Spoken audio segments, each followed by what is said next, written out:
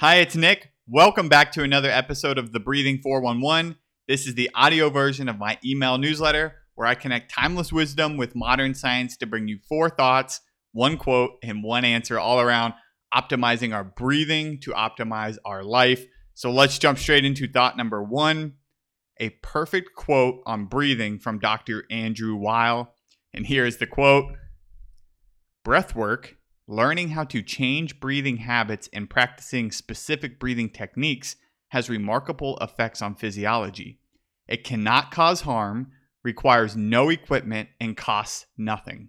It can correct some cardiac arrhythmias and gastrointestinal problems, for example, and it is the most effective treatment I know for anxiety, as well as the simplest method of stress reduction." End quote. And that is, again, Dr. Andrew Weil from his book, Mind Over Meds. I have nothing to add except for that's probably the best quote on breathwork I've ever heard, right? So good. Andrew Weil has lots of good things on breathing, but I just came across this one and absolutely love it. And with that, I will move on to thought number 2. One key reason breathing is so powerful actually has nothing to do with breathing. So if you're into all of this like self-development, optimizing type stuff, you've probably heard of learned helplessness. This is the idea here is when we're subjected to adversity we can't control, we end up giving up, right? Then later on, we take that mindset into other situations and we end up giving up in situations we can control. And so this is thought to be a big cause of depression and all of these different things, right? However, I recently learned in Transcend by Scott Barry Kaufman that helplessness isn't actually learned per se. It's actually our default reaction to prolonged adversity. To overcome that default, we need what Kaufman calls learned hope, the perception that we can control and harness the unpredictability in our environment. All right, so in my opinion, this is why breathing is so powerful. It's not that there's some like magical technique out there that's going to fix everything, right? It's that once we see our ability to control our body and our emotions through the breath, we develop learned hope. We then believe we can retake control, and then, of course, we do.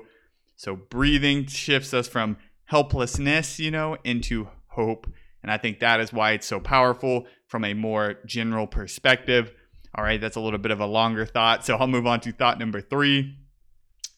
Whose breath are you focusing on? Suffering versus peace. So when you first learn about breathing, or even when you've been, studying it for a while, it's natural to start noticing how poorly everyone else breathes, right? And it's really natural to just want to fix them. But let's remember that trying to change others will lead to suffering. Focusing on what you can control, your breath, will lead to peace. And this was inspired by, again, like many of these, my favorite teacher, Brian Johnson. He had an excellent Optimize +1 on whose business are you in. It's way more complex than this thought here, but that's what inspired it. So thank you, Brian Johnson, as always. And with that, I'll move on to thought number 4. What to do if you don't have a teacher. Quote, "In absence of a teacher, one is to rely on a thorough, repeated study of as many texts as possible and on constant self-observation and introspection." End quote. And that's Michael Wurmbrand from the Primordial Breath Volume 2. And so I love that, right? Although there's no substitute for a teacher, when we don't have one, we have to rely on a thorough, repeated study of as many texts as available, self-observation and introspection. I hope that this newsletter helps you in one of these 3 areas with your breathing. So thank you for continuing to read and continuing to practice this and observe how it's working and just be open to a broad variety of texts on the breath. All right, that's it for the 4 thoughts.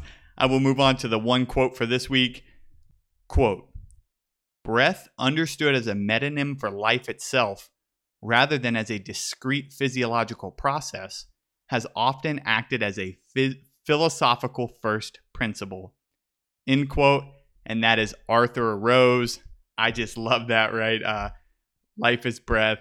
That synonym is what, that that phrase is a philosophical first principle in the arts, in writing, and all of that. So awesome. In any case, I will move on to the one answer for this week. The category is diaphragm.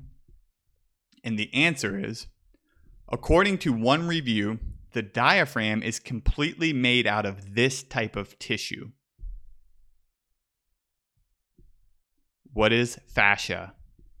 And I put according to one review because that's the only one I found.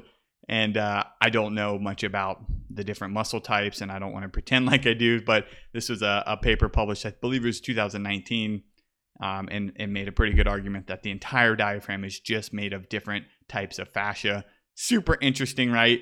But that's for another day to try to talk more about fascia. In any case, thank you again for listening. Please remember this week's 4 thoughts. That the quote from Dr. Andrew Weil on Breathwork is amazing. So don't forget about that.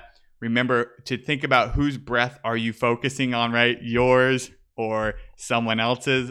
Focusing on yours is the best place to do it if you want peace. Yeah, but if you want suffering, you can always try to change others, right? Remember, if you don't have a teacher, repeated study of text, self-observation, and introspection. And my favorite thought this week, that's why I saved it for last, is learned hope, right?